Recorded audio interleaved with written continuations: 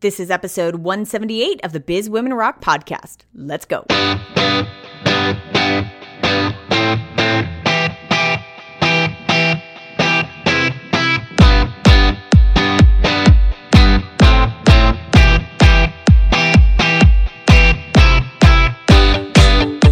What's going on? This is Katie Kremitzos, and you're listening to Biz Women Rock.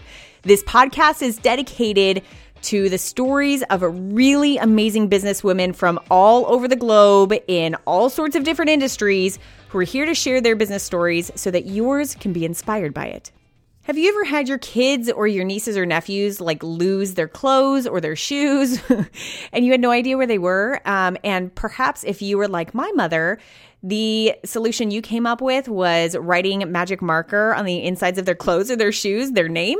Well, Ann-Maree Morrison had a different idea. She wanted to do something very nice and something that looked good and something that could actually stick to the clothing and the items so that they would have labels on them and would not be lost.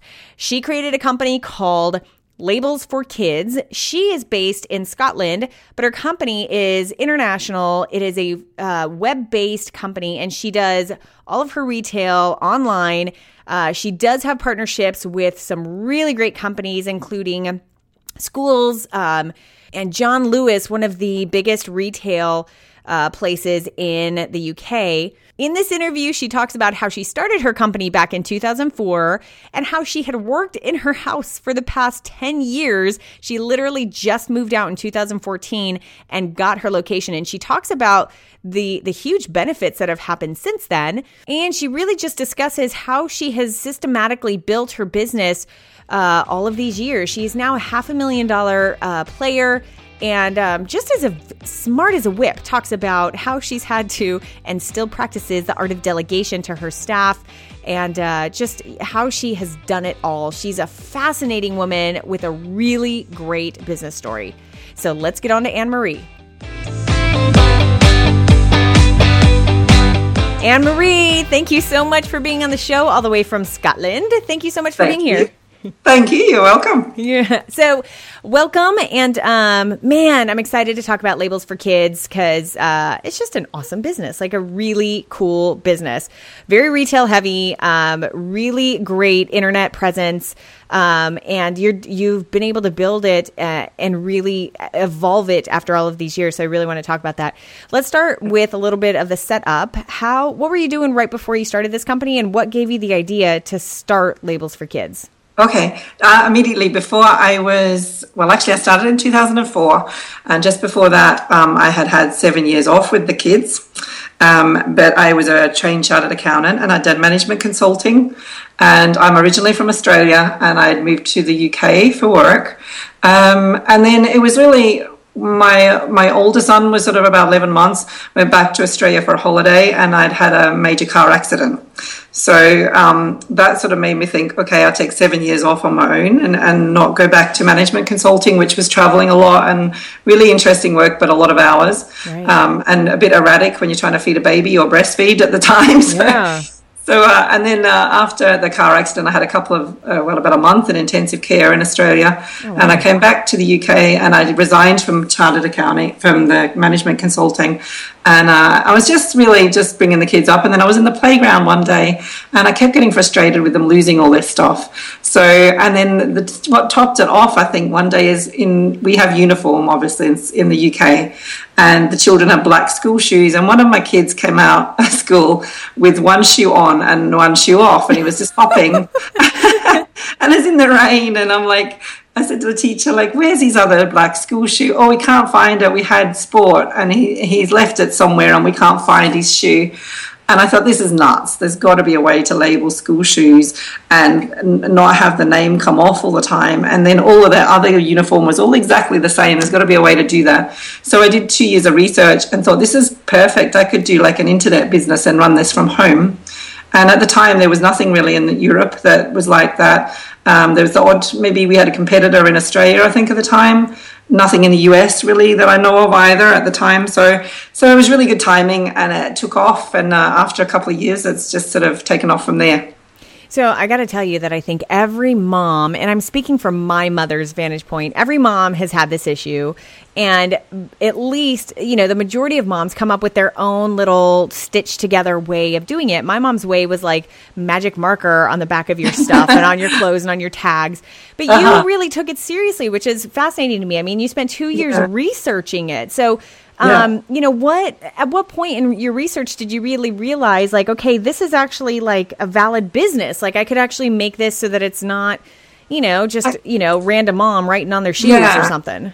I guess about probably a year into the 2-year research, I thought, I think this can work. And there's not much competition in the UK or Europe, and everyone's got uniforms, so they all need it. Right. And bizarrely, that sort of, I'll tell you later, but that sort of changed in that we sell a lot to Germany, for example, and there's no uniform there, but they just want to label everything. So bizarrely, it's not just all about uniform, So I sort of probably a year in, but then realistically, I guess it's not till you've sort of maybe done a year of business, and then I always say give it 2 years to be sure that it's going to work, and then that it is taking off, and I can see a return. Right.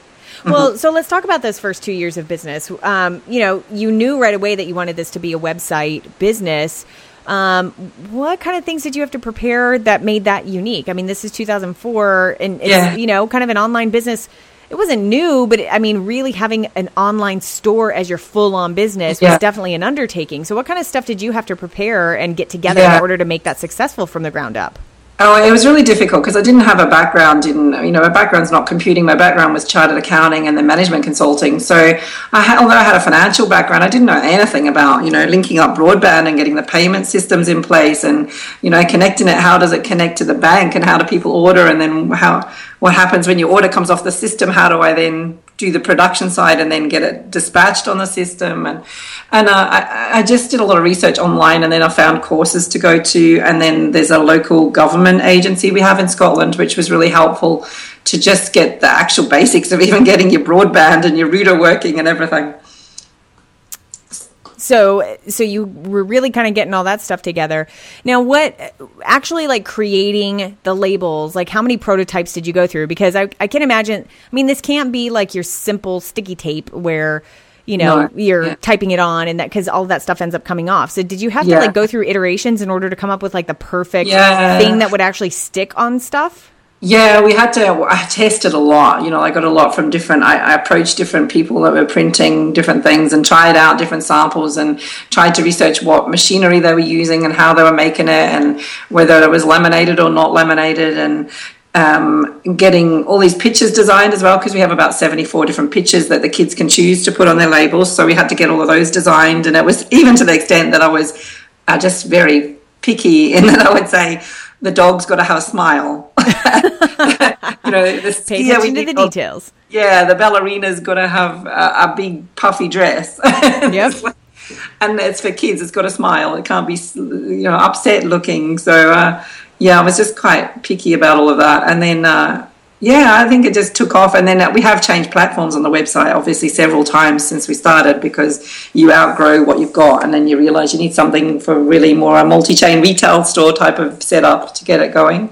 But it wasn't easy the first couple of years, and I think that's the benefit if we were trying to franchise for a few years. But it's difficult because people don't want to pay the money. But then you're saying, well, actually, we've got 10, 11 years of research here now that you would be taking on, rather than trying to do all of this yourself and get it wrong so many times. Right. So there are people who want to do a franchise would really be paying for that premium. Exactly. Yeah. So did the franchise stuff not work out for you? You decided not to go that route? It didn't work out so well because I think, a lot of the competitors that I see that have got anywhere with it, most of people have, I think, given up on that idea as well and decided to do it themselves and put somebody on the ground in each country. And I think that's the way we're looking to go at the moment. In fact, we do sell to the US, but not as much as we do in Europe. And the trouble with that has been working out how do we find the right person in the US that we want to either partner up with or that hire the right employee that can actually help take it off get it to take off for us in the US. So we tend to get US orders through our UK site, and we have US dollars, but bizarrely, they want it all sent all the way to the US. Although I do know you do have some label companies there. Yeah. But I think we just have a really big range and the quality is really good. And some people just stumble across us on Google and then they do want it sent over to the US. Okay, so a couple points I really want to hone in on there. Number one, you mentioned competitors. So how did you patent your specific, science of this label, or is there any proprietary anything? No. So you're basically just kind of playing. You're in the competitor game. Like you're going to play the game with the competitors and just figure it out some way somehow. Yeah, because it's really hard to patent it with that. Unless you've got some amazing technology that's completely different to everybody else, it's really difficult to do. And it's very expensive to do as well. So we just tend to get all our images copyright and obviously the website's copyright. And then we just, now we'll even source labels from other suppliers and stuff and we'll sell them on for them. So we just try and find the best things to add to our product range that we started with. And if we find something that's really good that somebody else might supply, then we would try and source that as well. Maybe even through a competitor if we had to do that. If it was a really amazing product, then we wouldn't ignore that either. Right. So but patenting is really difficult to do. So let's talk about how you're bringing in clients, how you're bringing in sales. I mean, obviously there's a huge online kind of digital marketing energy that is going out there from you. But then you did mention sort of having somebody in an area. Like, are you talking like kind of like a sales rep, like people talking to different retail locations? Yeah, like a sales rep, but we haven't really done that. What we've done is, so far, we have just done it all from the UK, and we're building up with all our social media and everything. We're building up each of the European countries from the UK, and we tend to actually source a lot of our, finding staff that have all the languages is the tricky part, and have them to like a native speaker extent. So what we tend to do is hire a lot of our students from the local university, and they tend to be on what's called an Erasmus exchange program from Europe, where they're doing some of their degree. They may be German or Swiss or whatever, and then they're doing some of their degree in Scotland, and then they decide that they want to actually stay here because there's a European agreement where they can work in the UK. And that works out really well for us because then we get people that speak, that are native speakers of Swedish, French, German, and so on. Wow, that's great. Yeah. So let's talk a little bit about your digital marketing strategies. I want to talk about the flub ups first. What have you spent a lot of money on in the digital space as far as optimization that really just blew up in your face and sucked? Yeah, optimization is horrendous. That's just such a hard thing. I just so feel for anyone starting out that doesn't know where they're going with that, because there's so many sharks out there that just go, we'll get to your page one of Google, position one, page one of Google, and they're not telling the truth and that's not going to happen. Right. But right. But you're so desperate to get on page one when you first start out and you're on page 10 or something. So you tend to fall for some of these guys. And even if you get references, they can be, people can give references and then you find 6 months later they've left them anyway. Right. And we had one company that I think we spent about £10,000 on. So what's that, about 15,000, 16,000 US, for example? Yeah. And they kept they get you into these rolling contracts where you pay a monthly contract and they'll keep optimizing and they'll keep doing all your keywords and so on. And it's just such a trick because I've just learned since then. We lost money with those guys. Then they disappeared and we tried to ring them. There was no answer. And we found out they've set up business somewhere else, taken all the assets and set up elsewhere. What? Are you kidding me? And it's such a nightmare. And you wouldn't have found it out if you didn't do your own investigating. No, and it was just horrendous. So I just sort of thought, this is crazy. So I've done a lot of courses on how to do it all, and through different government agencies that were putting courses on. But finding a mentor and stuff has been really tricky because we're ahead of everyone else, I guess, on that side of things in Scotland. We're a long way ahead of a lot of other people. So it's difficult to find anyone to mentor you on what to do because no one else has really done it other than if you look at the likes of ASOS or the big department stores. Mm-hmm. I've met them at business meetings and they're quite happy to give me the odd piece of information, but obviously it's not like having a mentor who's been there, done it, and can tell you exactly how to do everything along the way. Right. Yeah. So what do you do things to actively reach out to other business people who, might be where you want to go, or, like, is there may not be that exact model, but like, is there are there people that you talk to as mentors or just to help give you advice along the way? Yeah, not so much as mentors, but I do link. I'm on LinkedIn a lot. Like I see you always advertising the LinkedIn side of it as well, and I think LinkedIn's great. Apart from when you actually say yes on your mobile phone and find out it's sent an invite to everybody that you didn't like as well on your email address. But LinkedIn's great for getting contacts with people, and I network a lot. Obviously, now I get invited to a lot of government. Like I was on Downing Street and I had an e-commerce task force because Britain is ahead of Europe in a lot of ways on e-commerce, and they wanted to know what they could take to Europe then to say, hey, this is what we're doing in Britain, this is what you need to do to get e-commerce going in a bigger way. And that was great because I met the likes of the guys from ASOS, the guys from Wiggle, which is cycling stores, the sell cycling kit, Marks and Spencer's, John Lewis, and all the big guys sort of in the UK were there, and I keep in touch with them, and that helps because you can ask the odd question, and they even ask me the odd question as a smaller business as well.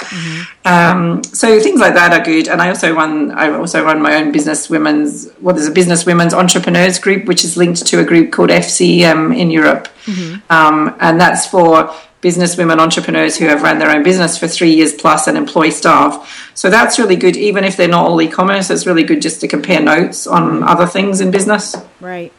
I want to circle back to the online marketing stuff. And again, because this really is so heavy in how you're getting people and getting traffic to your site. What stuff has worked for you? Like what stuff have you invested in and spent time on that has worked for you? Google ads, Facebook ads, certain strategies that have really worked well for you? Yeah. We obviously optimization, doing all your own optimization, getting your keywords right. And then the product photography needs to be right. And we're always updating that because it's always, you can always be better. You spend a lot of money on that type of thing. We haven't done a lot of good. We've done Google AdWords a little bit, but because it's a really seasonal business, it's really difficult because the AdWords don't really pay off for us apart from when we get to that busy time of year when people are actively looking for the product, because it's not like fashion or something where it's all year round. So we found leading up to our busy period, then it works. We haven't done Facebook advertising, but we've done a bit of Facebook promotion occasionally, just where you just promote your page. We tend to we use Facebook quite actively, and it works quite well for us in just engaging with our audience and, having funny comments that people enjoy, because mums really like to hear how great they are as mums and what funny things happen when they've got families and stuff. So we engage with them quite well with that. And then we don't do a lot of print advertising. We just tend to do the main optimization, to be honest. Email marketing is the other thing we use as well. So I was checking out your website, and it's very robust. I mean, it's very user-friendly, easy to check out, easy to buy stuff. The photos are beautiful. How many iterations has your website had? Oh gosh, I don't know. I think we've had about 5 so far. Wow. And it's about to undergo another revamp, I think, on the front side of it rather than the back of it. Because e-commerce, it just changes so fast. I mean, you can invest in a website and people go, oh, it should last 4 or 5 years. But the reality of it is in a year's time, things have changed again and you're putting more money back into it. So we reinvest a lot of money back into the website every year. Wow. And so one of the other questions I had was, as you have evolved, you and I were talking beforehand about how you have sort of decided to go into another niche. Can you talk about that? Yeah, well, we've decided, obviously we talked about being seasonal and name labels. A lot of people said it's never going to work when I started out because they said, your business is so seasonal, that's never going to work. You've only got one peak of the year. And yes, we do. But at the same time, that's worked for us and it's grown massively. Every year has grown apart from one. We had a dip one year with website problems, but when we changed site and it didn't work in 2012. But I sort of thought there must be a way of evening out the seasonality by having maybe another product range or a different market to market to. And we decided to try personalized gifts. And it's working out really well, but we only just started it last year, and we've got a lot more stuff coming. We've got Disney books, like personalized Disney books coming on in the next couple of weeks. And they also Hasbro and Nickelodeon licenses and stuff, so you can put the child's name into the books and personalize clocks. Oh, cool! All sorts of cool things, which is quite good, because I was starting to see a little bit more of a peak at other times of year, and it'll be interesting this year to see how that goes. How do you, generally speaking, how do you handle that as far as cash flow goes? And I always wonder about this with like people who do business right around the holidays, right? Like 80 to 90% of your business is done within 2 or 3 months. Yeah. You have that same experience during the summers. How did you handle that in the past? And what were some of the best ways that you were able to manage all that cash flow? It's really difficult. We have had issues with it before, where we've got to Christmas and we said, oh my goodness, are we going to be able to pay staff wages in the January? Right. And it's because we get all our income through the summer and then we spend the rest of the year. So many businesses do the same, but maybe fashion ones and stuff are quite lucky in that they're more they have a peak at Christmas, but then they've got more sales throughout the year as well. So I tend to try and hold off on spending until I get into the period where it's on the up. So like towards from Easter onwards, I guess, when it's starting to go on. So we tend to go, we need more envelopes, or we need more paper, or whatever it might be. I tend to try and run it right down to the bare bones where there's virtually nothing left. And then if we run out, we go, okay, we're going to have to reorder. And we reorder for a whole year at a time. Oh, wow. But we try and just buy for the whole year and do it like up front. I mean, things like a lot of our stuff with anyone we have suppliers with, of things that we can do that are personalized, for example. I mean, maybe use a supplier for that stuff. It's not so bad because we just have to buy it in and then sell it on, so we don't have to keep a stock of it. But a lot of the stuff we print in-house, we tend to bring in all the stock at one time a year, which is about just before the summer, and spend all the money then. Man. Now, you mentioned something to me that I thought was really fascinating, and this is a call out to anyone who works out of their home and starts a company out of their home. So you started in 2004, and just in 2014, so 10 years later, did you actually move your company out of your house, and you're finally in like an actual location. Why did you make that shift, and what's been maybe the pros and cons of it? Yeah. I've been thinking about it for a while, because obviously we were talking about we had obviously put all these foreign websites live, and we'd got translators in, and we got students in that were native speakers and stuff to help us with that. We'd also used some translation companies for the odd one, but the ones mostly we had people in and extra staff in, and in the summer we need to ramp up with university students coming to help us, and so it was getting to the stage where there was about 9 people in the house, some in the kitchen, some in the hall, we built an extension, and there were people in the extension. And my husband's like, this is great, because you're there for the kids when they come home. And I'm like, yeah, I am, but it's doing my head in, because I would walk past the kitchen and have to tidy it up before everyone comes in the morning. And, at lunchtime, I'd be walking past the washing machine and think, I'll just put that on while I'm heading off back into the office. It just was doing my head in. And then last year, I decided, really, I've got to do something about this. But I think it had been delayed because we thought, why would we pay for rental when we can be working from home? And that's just another added cost that you have every year that you can't, and it's quite expensive and you can't get out of it. And it's all the other added costs that you have on top of that, rather than just a portion of your home expenses being used. You're actually having to get another phone line and all these other things, electricity, and then it sort of came to a head, I guess, at the end of last year, because I wasn't well and I was starting to feel very sick, and women's problems, as has happened. So I ended up with an operation, and then I was sitting there saying, this is crazy, we really got to get out of the house. And I just feel like I need to, not an exit strategy, but I just need a bit of me time as well, rather than having everybody in the house while I'm trying to recover from operation. So we bought premises in town, and it's been great. It's such a difference, and even the staff take it more seriously, I think, now as well, because it's a proper office to go to in the city centre. Right. So have you guys gotten a lot more done, you think? I think we got a lot more done, and I've been able to hire a few more people that I couldn't do in the office for as full-time staff. We've hired more full-time staff, and then we've been able to promote them into management positions, so I can do more strategy stuff as well. So talk a little bit about your role as a manager and as a leader. What kind of leader are you, and what have been some of the biggest challenges that you've had in kind of building a staff? I think, I'm quite a hands-on. Well, I'm not a bossy leader. I'm quite relaxed, but I'm quite hands-on in that it's been my baby and I've got to let it go, and I've got to let some staff do things that I would have normally done. Right.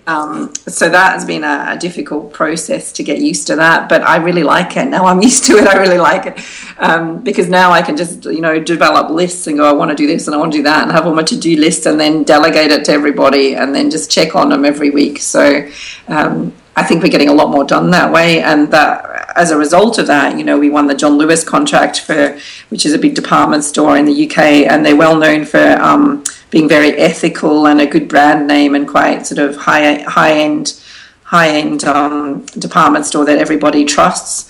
And we're in John Lewis stores now, which is great. Wow. But I don't think that would have come about so much if I was still going from home, because I think I would have been bogged down in the nitty-gritty of the day-to-day operations with everyone in the one room. Right. That's a really good point. Now, when you say that you're being offered in John Lewis, which is a huge deal, it's a huge retail store out there. So what does that mean? Like, just you have a place on a shelf out there, or are you? Yeah. How does that work? A gift card. Yeah, we've done it through a gift card system because they didn't want to at this stage link up online because they had other priorities at the moment, and name labels for them is not one of their bigger areas.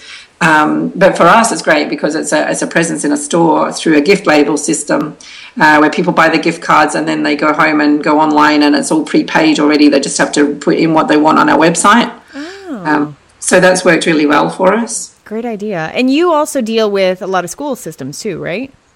Yeah, we have a lot of boarding schools, and also not only that, but even though it's labels for kids, we also have the elderly care homes. Some of them come to us for as people come in and out. They come for us for more labels for their residents as well. That's so smart. I used to work in senior care, and that is huge. I mean, as soon as I was doing my research, I was like, oh my God, this would be great at the senior homes, because that happens a lot.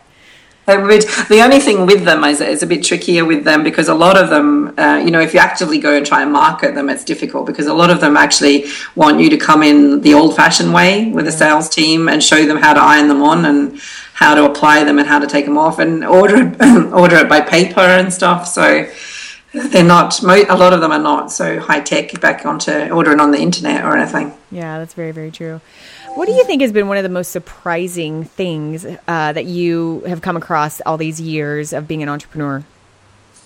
Oh, as in things that you see, or or just in your experience and this whole journey that you've had. What's something that is just really you had no idea that it would be like this, or that this would happen. And I'm sure that encompasses a lot. But just one thing that stands out for you that just really has been like a shocker in a good or a bad way. I think the fact that it's such an addiction, it's like a drug. It's like running your own business, and you want to see the sales go up, and you want to see the profits go up, you want to see the business growing, and you want to see yourself in stores and things as well, or be like a household name. And people saying to you when you're in the street has been amazing. I've been to meetings for networking, and then down in London, and then somebody's gone, oh my God, I've heard of you, I've used you before, and your labels are really good. And that's quite nice to have that recognition. The addiction of business. I think that's what I might label the title of this. Yeah. It's very, very true. Oh man, it's very, very true. So you mentioned, watching your numbers and all that sort of stuff. And because you come from a numbers background, what kind of numbers do you pay attention to in your business, and how, what habits do you have to look at your numbers? What numbers are you looking at? Yeah. How are you measuring the numbers in your business? Well, obviously, the budgets with my Excel spreadsheets all over the place and things. I look at the budgets quite regularly. I'm not so good on my cash flow. I should be looking at that more often than I do, but I probably, I do look at it monthly. But the main thing, I guess, is just looking at the margins of doing deals, because we get a lot of bespoke deals for maybe companies, or we deal with some big super yachts, and we deal with... we did some stuff for the Beijing Olympics, for example, as a PR company that wanted some work for the Beijing Olympics. So when we have any bigger deals or any bespoke things getting done, it's sort of looking at the margins for those to make sure, because it's quite tricky in that you could do a custom order, like a sample, and then find you've not charged anything for the sample, but they don't go ahead. And then you would then maybe lose money on that. Whereas if you charge for the sample, but then you give some money off for, if you're going to go ahead with the order, then the sample money will come off the total cost. Things like that are quite important. And it's sort of training my staff up about that as well, about what to look at when they're doing these margins, and to double check it with somebody else in the office before they do it. Because there'll be just basic things where they'll forget to add the VAT that we have here, like the sales tax. They'll maybe forget to add that on and then multiply it out and then realize, oh, whoops, hang on a minute. Wow. We've just lost 20%. What is your average margin? Oh, they're really variable. Some of them are really low. Some of them are maybe like 30%, and some of them, a couple of 100%. It just depends on the product and pricing. They're all completely different. Wow, that's fantastic. Ann-Maree, as you move forward and as you've built this business since 2004, and as you're finally out of the house and like really in what it sounds like is hyper growth mode, what's your big vision? Like how do you want to move forward? Well, we were talking about this the other day because we have a big vision board on my office, and we were saying we want to be like the well-known brand for personalized kids stuff in Europe and the US, we've decided as well. All right. So anyone listening to this who feels like taking up a Labels for Kids business, all you have to do is contact Ann-Maree. Yeah, that'd be great. That's fantastic. That's fantastic. Well, you're doing such amazing things, and I really appreciate you being so open about, the journey that you've had so far. Really great information, and the business that you're building is just phenomenal. So thank you so much for being here. Thank you so much, Katie. It was been great fun. Random takeaway, but beautiful nugget that she just barely touched upon was how she had mentioned, you got to really watch your margins, and sometimes you're giving away a sample for free and then somebody doesn't buy it. So if you actually have somebody pay for the sample, but then give them that incentive to actually take that amount off when they order, it saves you the headache of now losing money and losing your margin. So just something really small, but just a nice little tweak to make in your business to make sure that you're not losing any money. Loved this conversation with Ann-Maree. She was just, man, is she smart. Man, I just really learned a lot from her. Really passionate about her business, and I love the fact that she admits that she's addicted to her business, because we all are, and it's very hard to admit. So thank you, Ann-Maree, for starting that trend.